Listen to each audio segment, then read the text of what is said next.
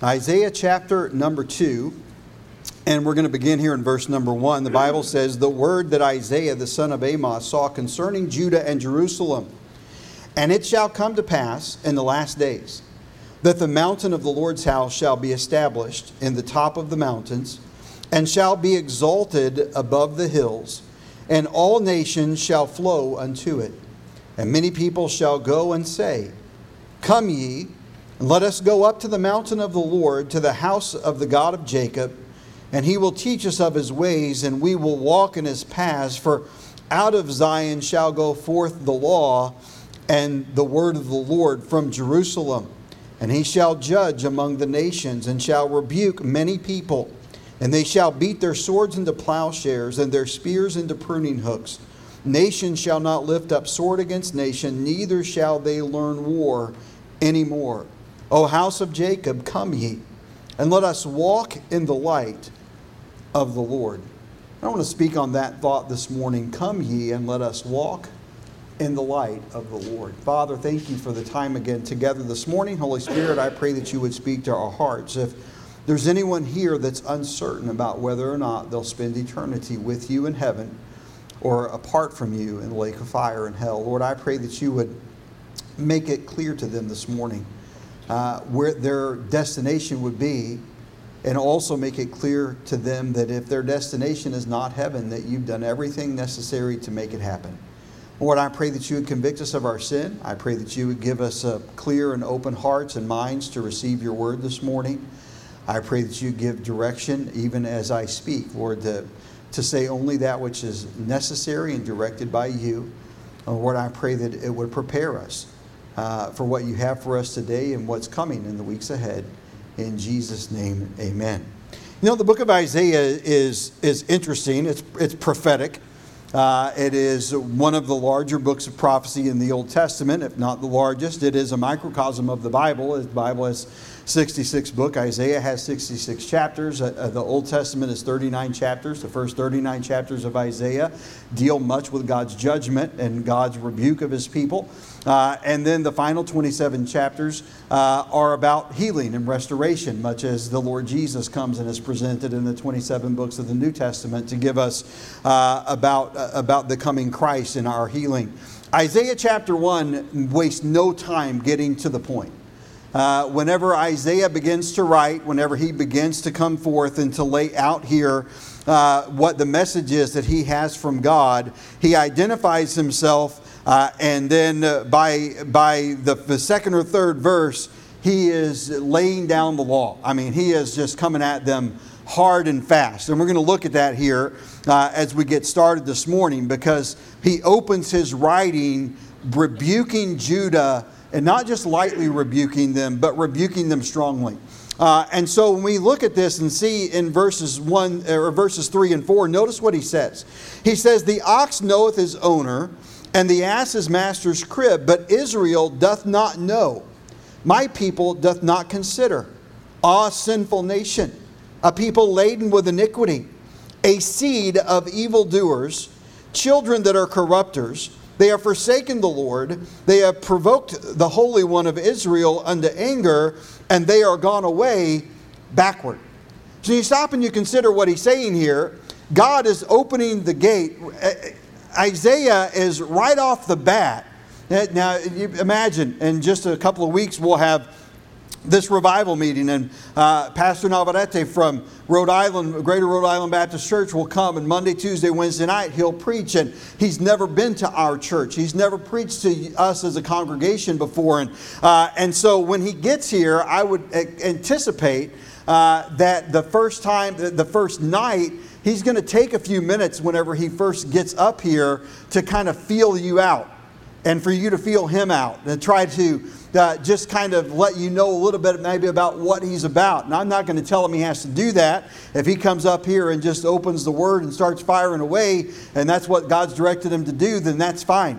But most of the time, in November, I'm going to be gone a Sunday to preach for a friend up in the St. Louis area before Veterans Day. And he used to work on my church staff in Arkansas. And it's been many years since I preached to his church. I would expect that it's a very different congregation. And When I go up there on that Sunday morning or during the Sunday school hour, I'll take a little time because I've not spoken to them before, and there won't be that many people. There'll be a few people there that I know, but not many, that I want to kind of get a pulse beat of what the people are like and where they are and how they feel and what God's doing in their life or not. And before I bring the message that God's given me and try to just kind of get a little momentum, Isaiah bursts onto the scene not trying to make any friends. Now, if you go somewhere and you speak, Pastor Navarrete comes here and speaks, he's going to want to make some friendships. He's going to want to build some relationships. He's going to want to make some investments in the lives of people whenever they come. That's not Isaiah's approach here. I'm not saying that the other approach is wrong or bad or that this one is preferred. I'm just saying that this is what God directed him to do, and he's obedient to it, but he comes out with guns blazing. I mean, he is putting it out there. So, Pastor, what do you mean? Well, in verse 3, he charges that the ox knows his owner, but God's people don't know their God.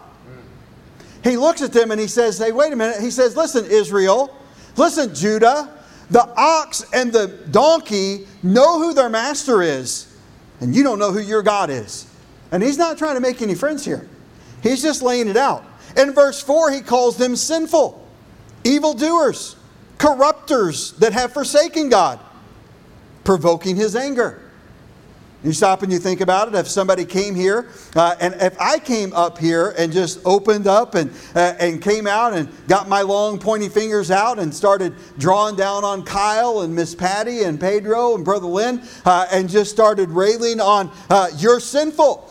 Miss Patty is an evildoer. Kyle is a corrupter, and Pedro's forsaken God, and Miss Leela is provoking his anger. And I just kind of go down the list of laying these things out here. Most of the congregation is going to step back and say, "Pastor's lost his mind. No one's ever going to come back again.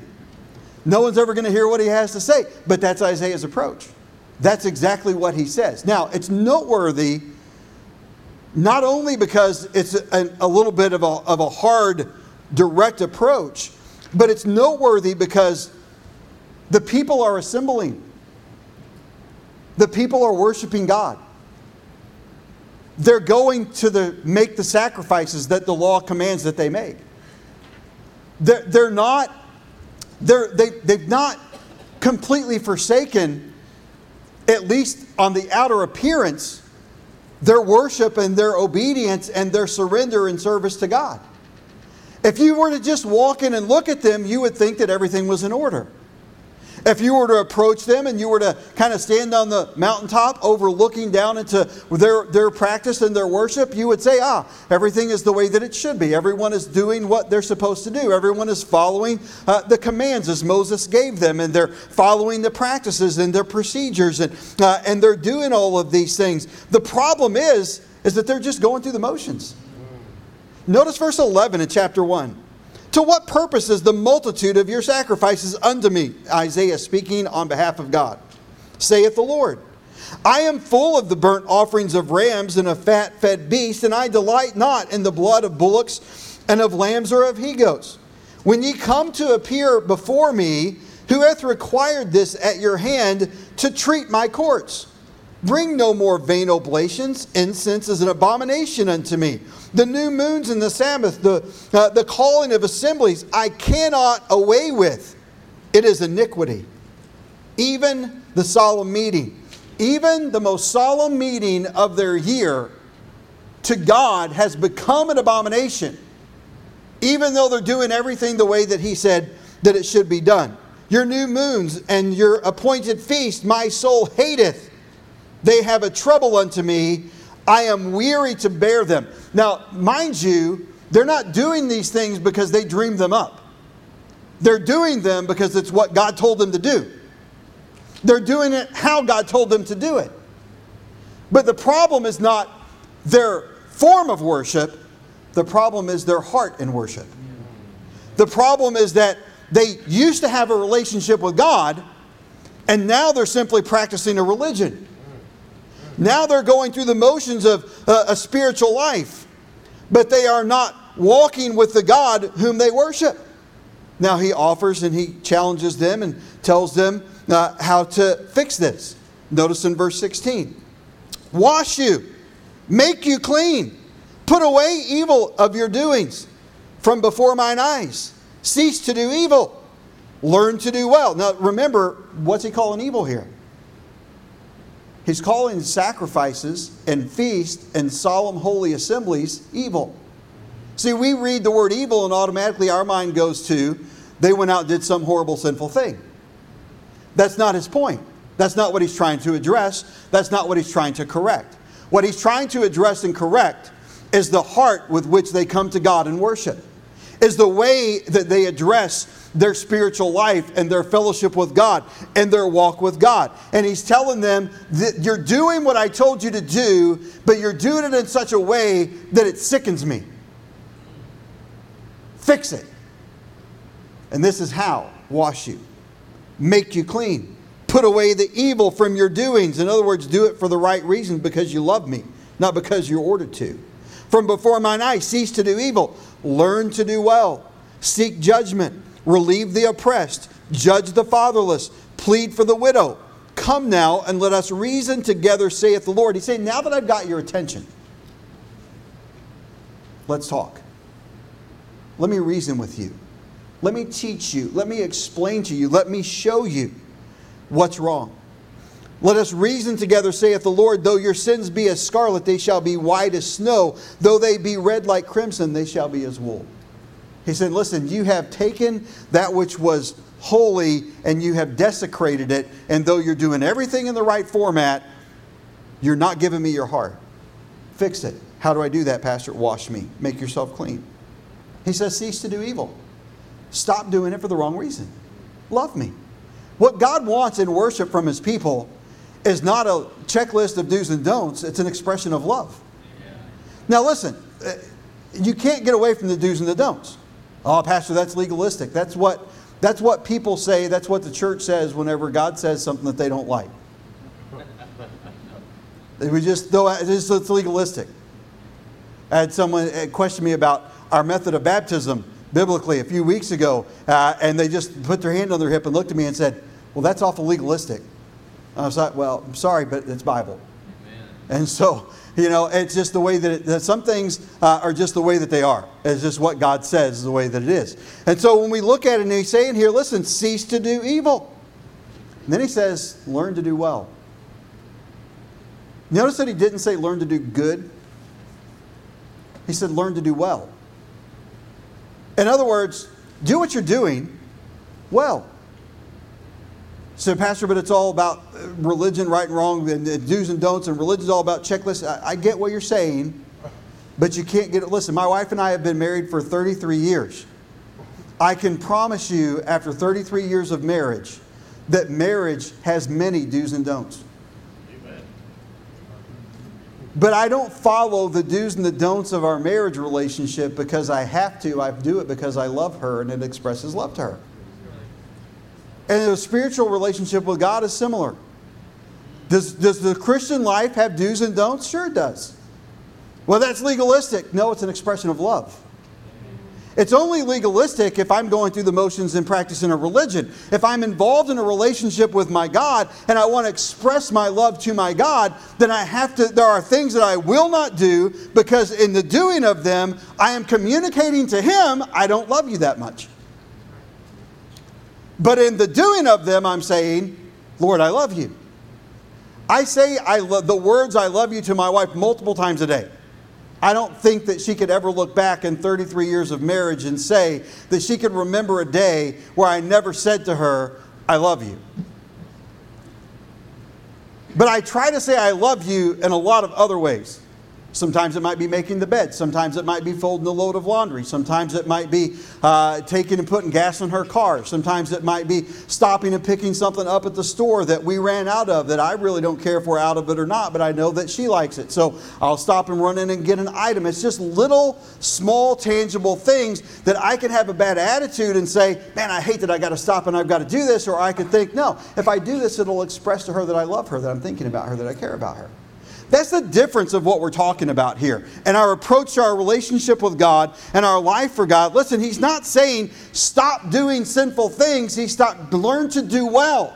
his charge here is not that they're out abusing being immoral and being this and being that. He's saying you're taking that which I intended to be an expression of my love to you and giving you an opportunity to express your love back to me, and you're corrupting it. And you've made that which was beautiful and good evil.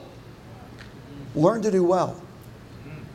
And what I would say this morning to us as God's people, as we assemble here and we pray for God to bring revival to our hearts and to our souls, and over the next few weeks, that what are we saying that we're looking for, Pastor? We're looking to learn to do well. We're looking to not just assemble and go through the motions of worship and religion. We are looking to build a relationship with the Lord Jesus Christ that is real and that is tangible and that is meaningful and that gives us fuel and gives us encouragement and gives us life to live.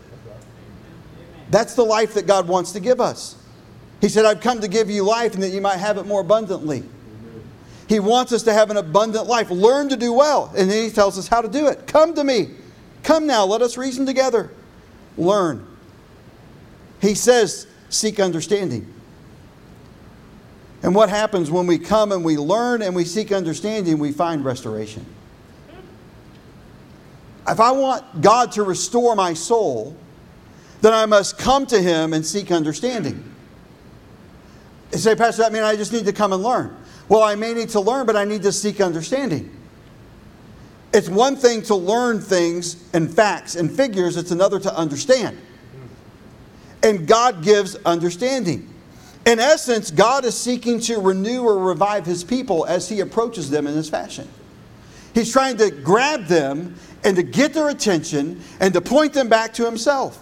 Leonard Ravenhill said on this subject, he said, the gospel is not an old story freshly told. It is a fire in the spirit fed by the flame of immortal love. And woe unto us if, through our own negligence, to stir up the gift of God which is within us, that fire burns low. Is the fire of God's love and relationship burning low within our hearts this morning? Is our motive for being here to express love to God or to get from God? Did we come to go through the motions? Did we come out of habit? Did we come because it's expected and we didn't want 15 people calling us this afternoon saying, hey, where were you? We missed you this morning, or whatever the reason would be that we hold back? Or are we here because we sincerely want to express our love to God and to be a blessing to our brothers and sisters in Christ and to encourage and to acknowledge and to admonish and to worship together as God has commanded? Revival. Someone asked me last week, this newer to the church, I appreciated the question, what exactly is this revival meeting that you're talking about? I appreciated the question. It made me think about it. It made me think about something that we typically just take for granted. Noah Webster, in his 1828 dictionary, defined revival this way. Three main parts of the definition here. First of all, he said it's to recall, return, or the recovery to life from death or apparent death. I thought that was interesting. Apparent death. Now, I guess back probably when he wrote that dictionary in the early 1800s, it wasn't unheard of for someone to be thought dead and to be being prepared to be buried and all of a sudden to sit up in the casket because they came back too. They weren't really gone. And so, apparent death. Hey, there are some every Sunday that I look out, and at some certain points during the message, I wonder if you're still with us. I mean, I know intellectually you're not with me. You've checked out, pretty much when I open my Bible. But sometimes I wonder if we don't need to just have the ambulance on standby every service to carry out the corpses that didn't make it and survive through the service. What I'm saying this morning is that there is the appearance of death sometimes when death doesn't exist. Second part of the definition is similar. It says to recall, return, or the recovery from a state of neglect, oblivion, obscurity, or depression. I wonder this morning how many of us need to be recovered from a state of spiritual neglect. I wonder this morning how many of us need to be recovered from a state of spiritual oblivion. We look and consider, and all I'm saying this morning is, listen, God spoke strongly to this people that He loved here. I'm not trying to be unkind or mean in any way this morning. I'm just trying to share and communicate what God's communicating to the children of Judah and Israel here as He lays out. He wants to revive their heart. I, as a pastor, scheduled a revival meeting on the calendar in just a couple of weeks. What am I doing this morning? I'm trying to lay some groundwork of preparation to stir our hearts and our minds and our thinking to begin to seek God that He might meet with us in an unusual, supernatural way. We don't need 3 extra church services next week. We need to meet with God. Amen. We need God to speak to our hearts. The third part of the definition is this: it is renewed and a renewed and more active attention to our relationship with God and spiritual concerns.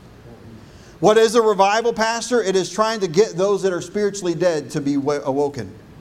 To those that are spiritually adrift and neglecting their walk with God, to refocus on that walk and to redevelop it. To those who are not paying attention to their relationship with God and are distracted by the things of this world, to get our attention and our focus back on the single most important relationship of our lives, our relationship with Christ. Again, Ravenhill says the only reason that we don't have revival is because we are content or willing to live without it. There used to be a time when people would come to God's house and say, we're not leaving God until you meet with us. I think it was Jonathan Edwards in the 1700s that once went to his pulpit and would not preach. And he went back to his study and the congregation stayed there for hours.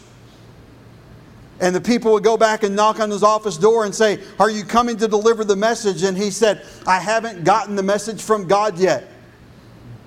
And several hours later, he emerged from his study and walked into his pulpit to preach the message, and the people were still there. Because they were not content, and they could not imagine going through another week without hearing something from God. The only reason that we don't have revival is because we're willing to live without it. Isaiah chapter 2 and verses 1 through 5 give us a prophecy of the last days.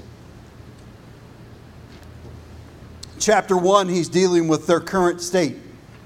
In chapter 2, he's telling them what will be and how it will be.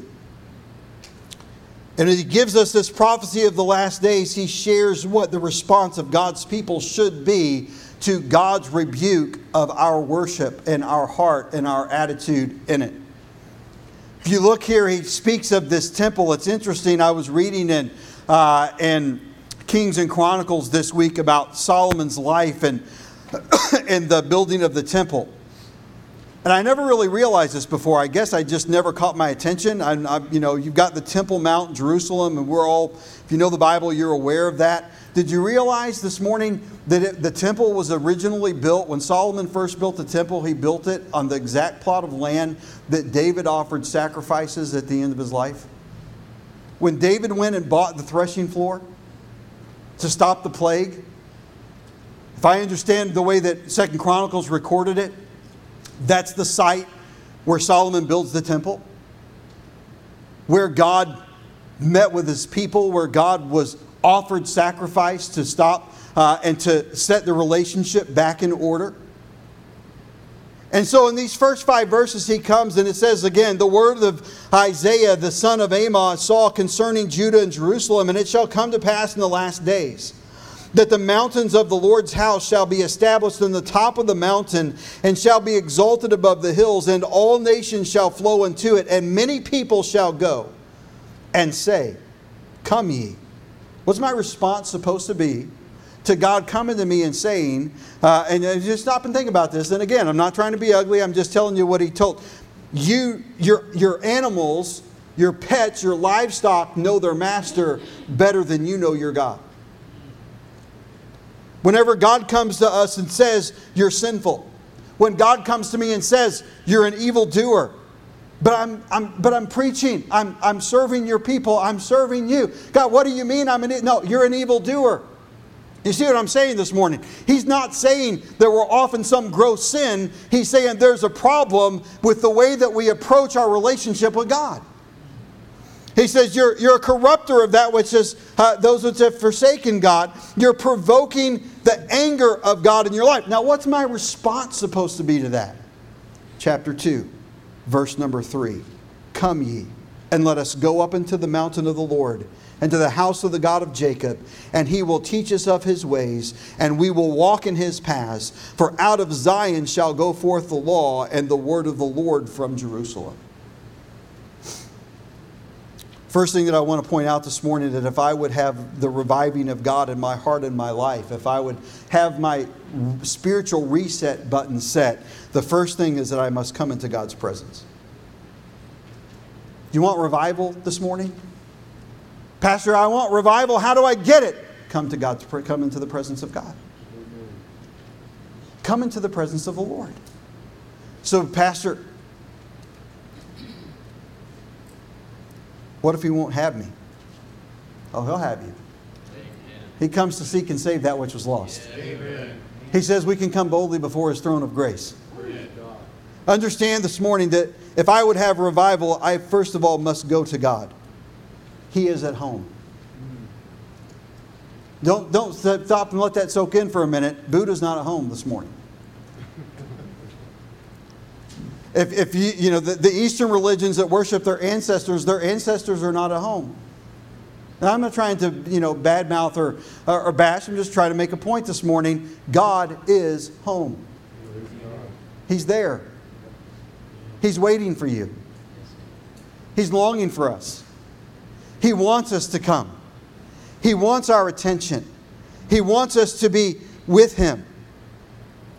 He welcomes us. I was out in the neighborhood a couple weeks ago, and a particular sign caught my eye, which is a little unusual because it was just a typical standard kind of Hobby Lobby type sign that just, you put it up and it's a big kind of long narrow plank, and on one side it'll say something like harvest, and on the other side it'll say welcome, so you can use it the rest of the year. And we've got one in the corner of our porch, but I saw one the other day that was actually honest, because it didn't say welcome, it said welcome-ish. It said welcome in big bold letters, and then in parentheses at the bottom it said ish. Now I have successfully managed to avoid Hobby Lobby for the last couple of months. Men, if you need some help trying to figure out how to do that, don't ask me, because it's just a stroke of luck. Because she has been on a weekly basis, not really that often, but regularly. But it said welcome-ish. And then in parentheses, even smaller letters under that, it said, it depends on who you are. I thought, that's good. I like that. That's honest. Somebody knocked on the door the other day, and my grandson was there, and he went, and he's not quite 3, and he's peeking through the blinds. So now they know I'm home. Not only are both cars in the driveway, and they've knocked on the door, but there are these 2 little blue eyes and blonde hair staring up through the little slat in the blind that he's got separated, looking up at him. And they're there to try to sell me something that I don't want. And they're very persistent. And it's, I'm ashamed to say that you really can't get rid of them sometimes unless you're just kind of ugly to them. Now, I try not to be harsh in my language, but after I have kindly declined and they keep talking or they try to put something in my hand, I reach a point where I just turn around and go back in the house and leave them standing there talking to themselves. Why? Because they're not welcome. They're in a no soliciting zone trying to solicit me something that I don't want. And I'm trying not to be rude. I'm trying to be kind. I'm trying to say, listen, I'm not interested in what you've got. I'm broke. You don't understand. I know I need a new roof, but you don't understand that I can't afford one. I had one stop by the other day, and it was a lady this time. It's harder to be mean to ladies. And so it was a lady this time. And so I was at Jackson standing there right beside me. And so I'm like, I got to be a good example of my grandson. And it's a lady. I really can't be mean to a lady. And she's trying to convince me that she can get somebody to come on my roof and talk my insurance company into paying for my roof, like when there hasn't been a storm all summer, right? So, my patience is wearing pretty thin. And finally, she says, who's your insurance agent? And I said, State Farm. And she said, oh, they don't like to pay. Yeah, well, they like to collect. And she finally got the point, and she kindly went away. You know, God is always happy to see us. I don't ever have to go to God's presence and wonder if He's in a good mood. I don't ever have to go to God's presence and say, are you willing to see me? I don't ever have to come to God and say, do you have time for me? I never come to God and God says, you're not important to me. I never come to God and God would never look at me and say, I can't afford what you're asking. God says, you're not welcome-ish. You're welcome. Come on in. That's God. Why don't we have revival? Because we're not willing to come into His presence. He's longing for our presence. We must go to Him. Not only that, but we must expect for God to receive us. Do we really come to the Lord and expect to receive? We talked about this some last week as far as in relation to church services, but did you come this morning expecting to hear something from God? Listen, if you came to hear from the pastor this morning, you made a bad bargain. Because the pastor's not worth hearing. I'm not trying to bash myself. I'm just telling you, if you came this morning to Victory Baptist Church to hear from a man, you wasted your time. But if you came to hear from the Word of God, and if you came to hear from the God of the Word, so Pastor, are you saying that you're God? No, I'm saying that I'm communicating to you the message that God has given as Isaiah communicated the message that God had given him. I'm not giving you this morning what I dreamed up. I'm giving you what God has given. And what I'm saying this morning is that I must expect when I come to God that He will receive me and that He's ready for me. Sometimes you'll pop in on somebody or somebody will pop in on you and it's not that you're not happy to see them, but you're not ready for them. Maybe you don't have anything to offer them. The house is a mess. They didn't give you any warning. You don't have time to do the flight of the bumblebee and bounce around all over the house, running into things, picking up real quick. You're not ready. God's always ready. He's always ready to forgive. He's always ready to love. He's always ready to heal. He's always ready to hear. He's always ready to be God. Come into His presence this morning. Say, Pastor, I need reviving. My spiritual life is in decline and I've been distracted. And I would say that spiritually, my spiritual life is in obscurity. My spiritual life is depressing. My spiritual life is in oblivion. It's really non-existent. It's just the grace of God and a miracle that I'm even in a church service at all because things are so desperate in my life. And some would say, Pastor, my spiritual life it's been somewhat okay, but honestly, if I'm honest with the Lord this morning, I have to say I have been neglecting my relationship with Him and my time with Him and how I express my love to Him. I've taken God for granted this morning, but I want to renew. I want revival. I want God to be real to me and to speak to my heart and to stir my heart up. Then what do? Come into His presence and expect for Him to receive you. There's just something about some people that when you come into their presence, it lifts you up.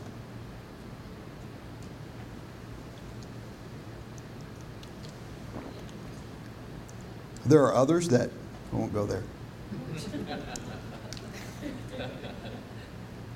But I've shared before a pastor that I worked for once, and I get so frustrated about some things sometimes, and I'd go to his office and I'm just ready to this isn't going to go well, we're going to have it out, I'm going to try to be careful how I word this and be respectful, but I've got some real issues. And I would be so mad when I walked in there and I wasn't in the room for 30 seconds and I was just like, I can't be mad at this man anymore.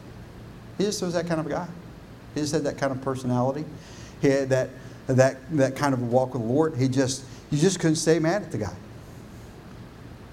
And typically, whenever we get that way, usually it's selfish and self-serving and it's petty on our part anyway. But his presence just melted that away because he was always very gracious and very kind.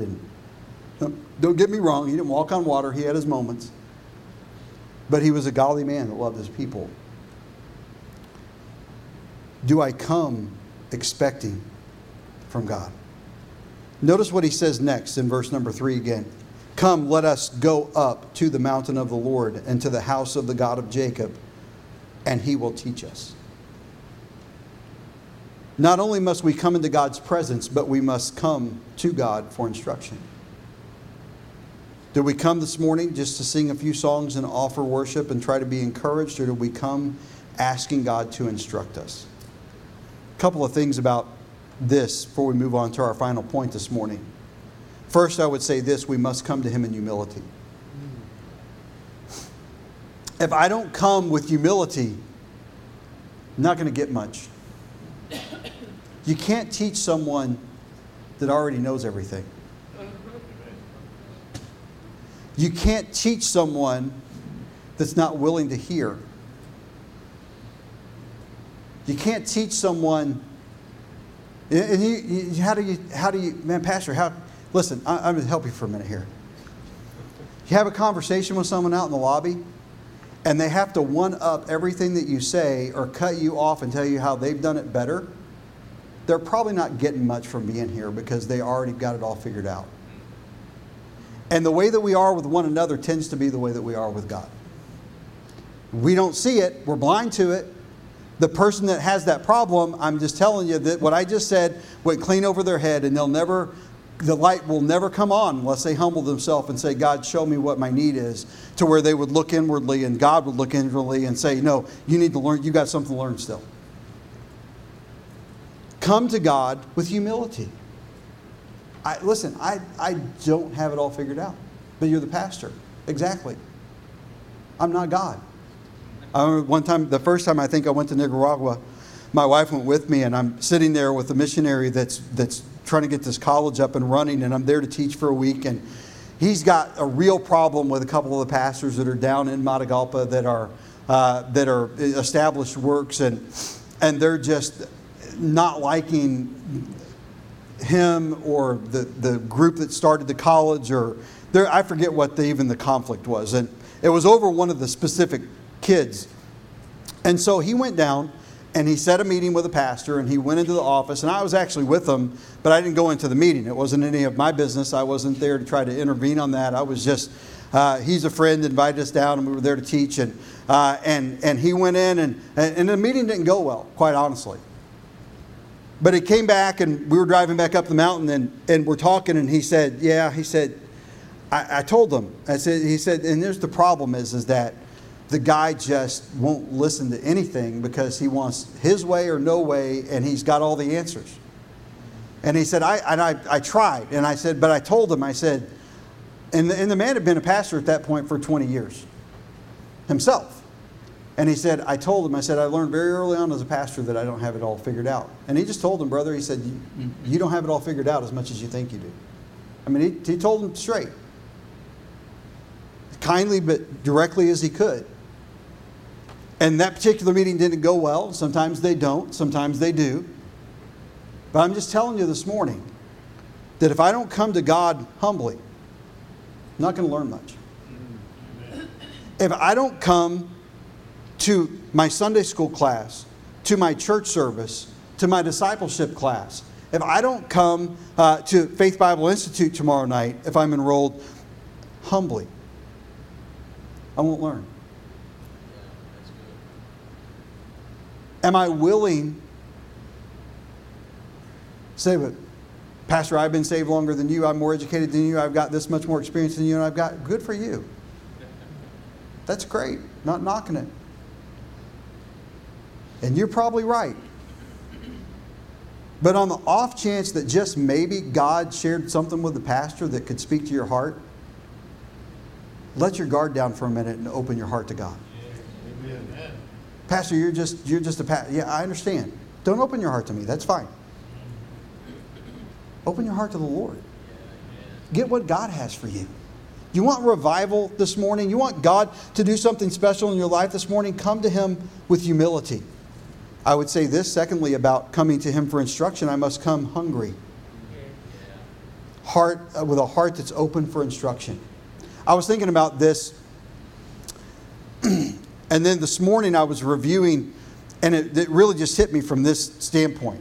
Because all the kids are going back to school or have gone back to school, and all the college kids are getting ramped up. And I'm thinking about this point and being open to instruction. I'm thinking about the way that kids go to school and they go through school, and I'm thinking about, I was never that great of a student. I didn't particularly like being there. I kind of did minimal to get by, and I'm not proud of that. And I have a long list of things in my life that I kind of use as an excuse as to why I was the way I was. But bottom line is, I'm responsible for me, and I just wasn't that good of a student. I showed up. I was there. I wasn't always there, but I was always there. You know what I mean? And if I sat close to the window, I was gone more than I was there. And so I'm there, and that's the way some people go through educational process. You can go to the schools around town, you can go to the colleges around the country, and what you'll find, if you look at any group of young people that are going through and learning, you're going to have some of them that they're there only because they have to be. And they're going to do the absolute minimum that they have to do to get by. You have others that are there and they want to learn all the information, but they never really learn how to process that information and do anything with it. You have others that want to soak up like a sponge everything that they can get. Not only do they want to learn all the facts, but they want to learn all of the principles of how to utilize those facts and to grow. And there's all kinds of in-betweens between those extremes. And that's the same way we come to church. That's the same way we come to the throne of God in our private life. I'm saying this morning that if you came to stare out the window, you're out of luck. If you came to hang out with your friends, you probably got what you came for. If you came hungry, so Pastor, well, I came, but I really didn't get much. Were you hungry? Were you hungry? If I go someplace to eat and I'm not hungry, even if it's a favorite place, I'm not going to get much out of it. I'm not going to take much. And there are some places that I know if we're going to go, we're going hungry. We're going to make sure we go there hungry because we want to enjoy it. Do we come to God hungry? Our problem in our Christian life is that we just simply don't come to God with a hunger for Him. We don't come hungry for the things of God anymore. We come to God for instruction. We must come into His presence. We must come for instruction. And then lastly, again in verse number 3. Come, let us go up to the mountain of the Lord. He will teach us His ways. We will walk in His paths.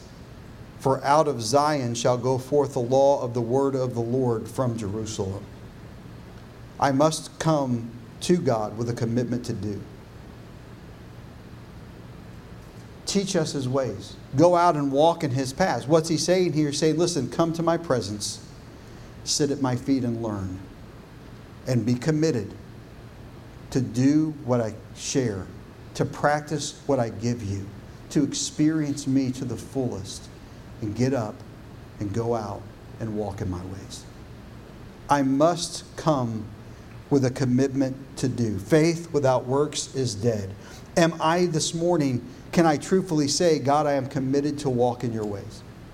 Do I come every Sunday with an attitude in the spirit of, God, I'm hungry for you and I'm longing to hear from you and I am committed to do whatever you put in my heart to do before the Bible is ever opened at the beginning of the message? See, if I come this morning and my attitude is, God, I'm here and I'm going to worship, and if what you speak to me about is something that I'm willing to do, then I'll move. I'm never going to have revival. But when I come with a heart and a spirit that is, God, I'm coming into your presence, I'm hungry for you, teach me, I want to learn all that I can, and whatever you teach me, I will do. Before the book is ever opened, before instruction is ever given, then God will revive my spirit. I need to commit to walk in His ways. And then secondly, I need to commit to eliminate and elevate. Commit to eliminate and elevate. What do you mean, Pastor? I mean, I need to eliminate every hindrance to my walk with God. So you're going to give us a big long list? No, I'm not. The typical list of sins you already know. If those things are going to get in our way, then we're never going to have revival anyway. What we really need to eliminate are the chapter 1 things. The things that hinder our worship from being received by God. The breakdown of relationship that we experience with God. What do I need to eliminate, Pastor? Anything that hinders my relationship with my Savior. You understand what I'm saying this morning? That might mean a relationship. That might mean a job. That might mean activities in my life. So you're saying all those things in our life are bad? No, not at all. All of those things are a part of everyone's life. And God intended it to be that way. But are the things that I've let in my life, or the people that I've led in my life, helping me come into the presence of God and grow with God and walk with God? Are they hindering my relationship with God? And if it's hindering my relationship with God, I must eliminate it if I want revival. And I want to elevate. I want to elevate anything that helps me in my walk with God.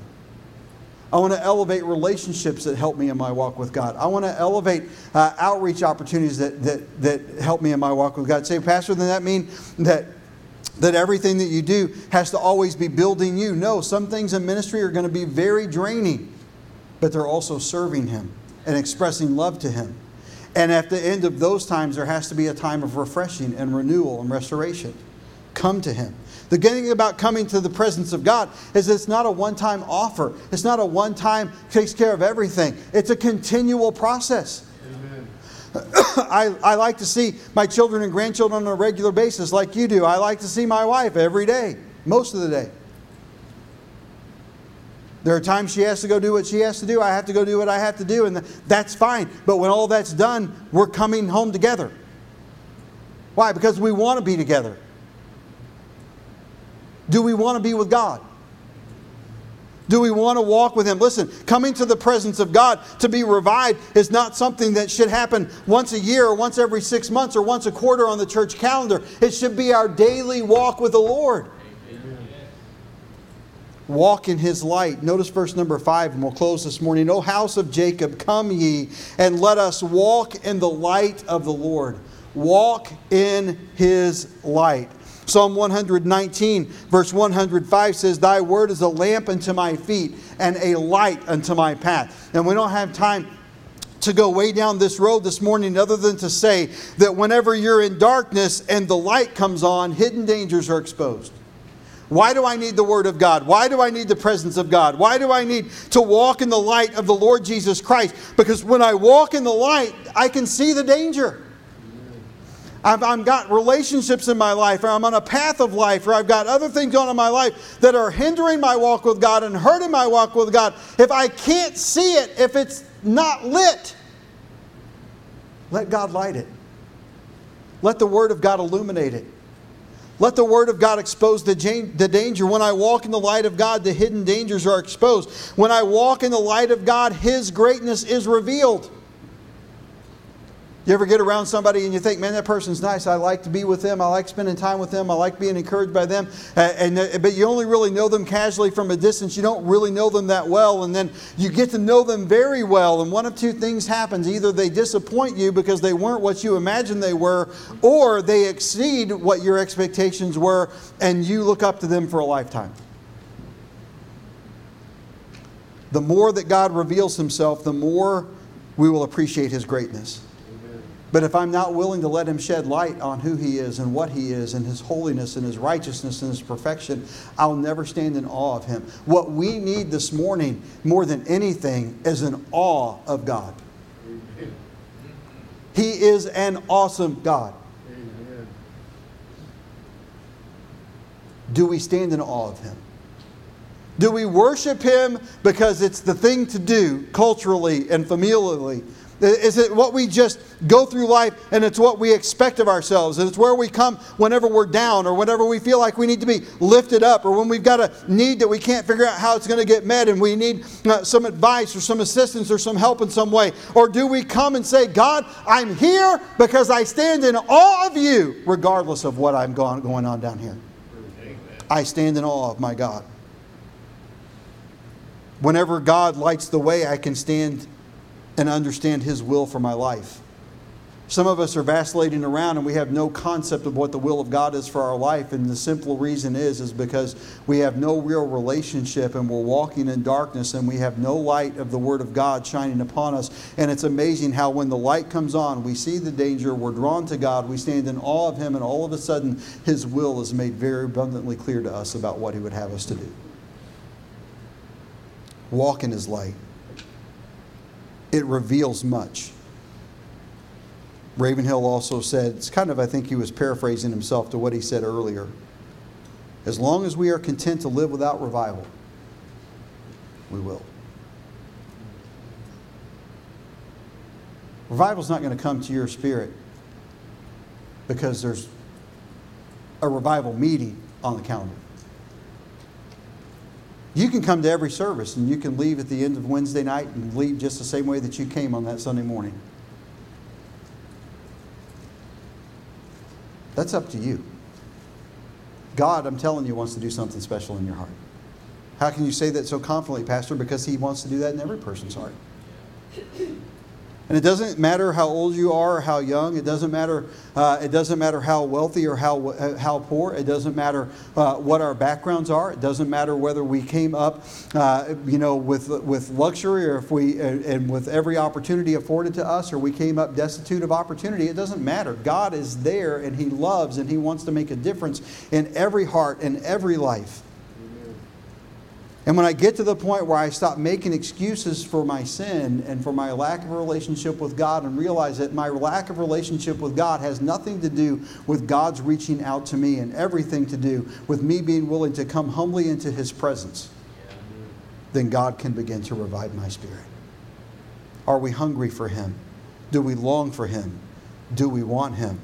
What do I do, Pastor? Realize that I'm perhaps this morning just going through the motions. And that at a point becomes nauseating to God. And He gives me a solution. He says, make yourself clean. Let me wash away your sin. Come into my presence. Learn of my ways. And go out and walk in them. And when you do, and I shed light abroad upon you, then you will be revived. And your life will have meaning and purpose. And I will be glorified. And we're here, my friends, this morning to glorify Him. Amen. But we only can if we allow Him to glorify Himself through us. Would you be revived this morning?